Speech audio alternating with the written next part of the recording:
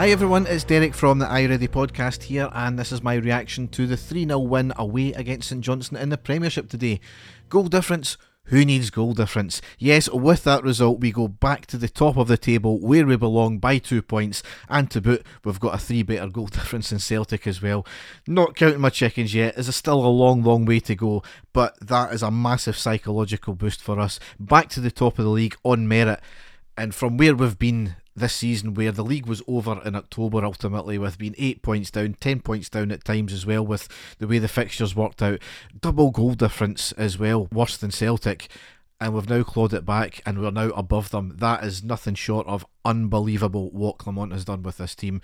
Largely the same players, and he has got a tune out of them, and we've seen it with the way he talked to Cantwell as he came off today. We've seen it in previous games. Compare and contrast the way he manages players.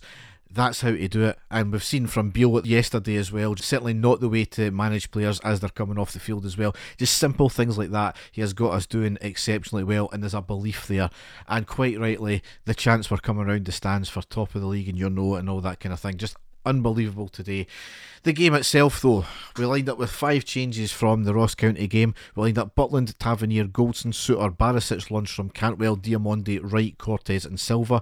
On the bench we had McCrory, Ridvan, Dessers, Lawrence, Sterling, Balogun, King, Raskin and McCausland. Really good bench that as well. So the first half, really not a lot to talk about.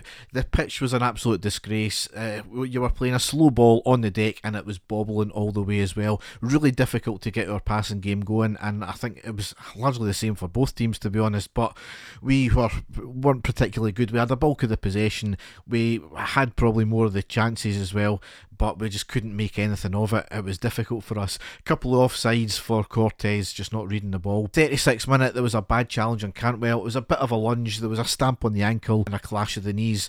The St Johnstone player was given a yellow card. Maybe I'm wrong, but I thought it was borderline red card. Certainly if you're basing the challenges on what Sterling got a red card for, then that was equal, if not more than that. But not many complaints, I don't think, about that. That was maybe just me there. However, absolutely out of nothing, on the 37th minute, Diamande with a wonder strike to make it 1-0. The ball was played up to Cantwell, who had a flick ball to Silva, who laid it off to Diamande, who looked up and has a cracking shot at pace into the back of the net from just outside the box. As I said, absolutely out of nothing, but what a strike. Great piece of play as well. And then in the 45th minute, Silva robs the midfielder of the ball. We get the ball forward. Goldson stabs the ball forward to Cantwell in the box, and as he was falling, Cantwell does the same. He gets a stab shot off. He was off balance. He tries to get it goal bound, but it goes wide of the post. And you know, that was really all that happened in the first half. It was a poor first half overall. Into the second half though, a wee bit more alive. There was certainly more chances for us. We did make a substitution at half time with Wright coming off and Sterling came on. Right decision, because Wright had a shocker, constantly losing balls, play breaking down because of him all the time. 46th minute, Diamande with a cross from the right, Silva with a great half volley and a great save from the keeper there, so straight away on the front foot. There was a VAR check on the 49th minute for the St Johnstone player, who went down in the box after Tav jumped and had his hands on him. Not a chance, that was a penalty, and it was dismissed rightly so. 52nd minute was a cross in from the left, Sterling with a glancing header just wide of the post. It should have been in, a better header, that would have been bulleting in. 59th minute, Cantwell off, Lawrence on. Cantwell got his hamstring strapped up with an ice pack afterwards when he came off, so hopefully it's just a precaution, that one there. 68th minute, Lawrence with a shot just wide. 68th minute, Silva and Cortez off, Dessers and McCausland on. 72nd minute, Barisic with a free kick on the left side just outside the box, curls it over the wall but had no pace and it was an easy take for the keeper. 73rd minute, St Johnstone with a free kick on the left side. Lundstrom had to put a header up and over the bar, taking no chances there. And in the 75th minute, a bizarre decision here from the referee. Sterling was clearly taken out the box with a lunging challenge. He got all of the man. Sterling touched the ball, and both with the leading foot and the trailing foot, he was taken out by the defender. The ref was staring right at it and he doesn't give it. He looks at the linesman. They kind of both shrugged their shoulders at it. Clearly indecision from both the linesman and the referee there. Ends up going for a long VAR check. He goes to the screen. He sees about 5 angles and he eventually gives the penalty. I mean, how it was not given in real time is beyond me, but how the fact it taken about 5 different angles and a good 30 seconds to a minute to give that penalty incredible. This is the standard of referees we have got in this country. 79th minute, Tavernier steps up, high into the top right corner. Keeper dives the right way, but not a chance he was getting there. Too powerful and too accurate. 82nd minute, Barisic off Ridvan on. 82nd minute, Dessers. He goes 1v1 with the keeper, tries to take it round the keeper, but he was outdone when the defender caught up with him and crossed his path. It was easier to score. Touch of the Kenny Millers once again. Something that should have been so easy to tap in ultimately. He takes the wrong option. He had too much time to think about it. And that's the frustrating thing with Dessers. That's why people get on his back. The seemingly easier things to do, he messes up, but the more difficult chances he actually scores. He ends up hitting the bar on the 84th minute, 2 minutes later. The ball was not cleared. Lawrence has a shot, hits off the outstretched hand of the defender in the box.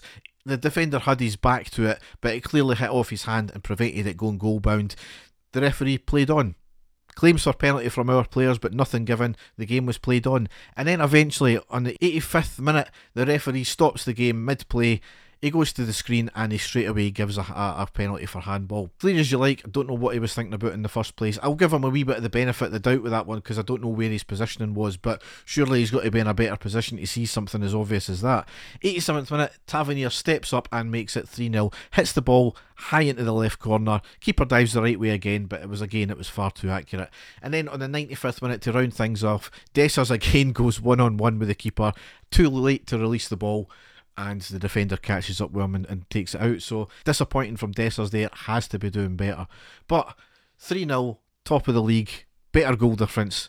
What more can you ask for? Just absolutely brilliant from the team there. It's just an incredible comeback from the team. But as I said, we've got a lot of football still to play in this season. 2 very difficult games coming up. We've got the first game, which is on Saturday, the 24th. That's at home to Hearts. That's a 3 o'clock kickoff.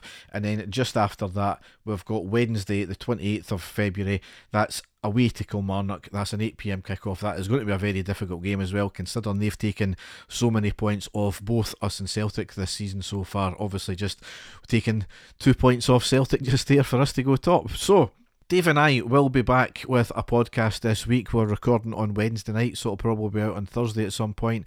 All that's left to say is enjoy this feeling, enjoy the rest of your weekend. Thanks for listening, and goodbye.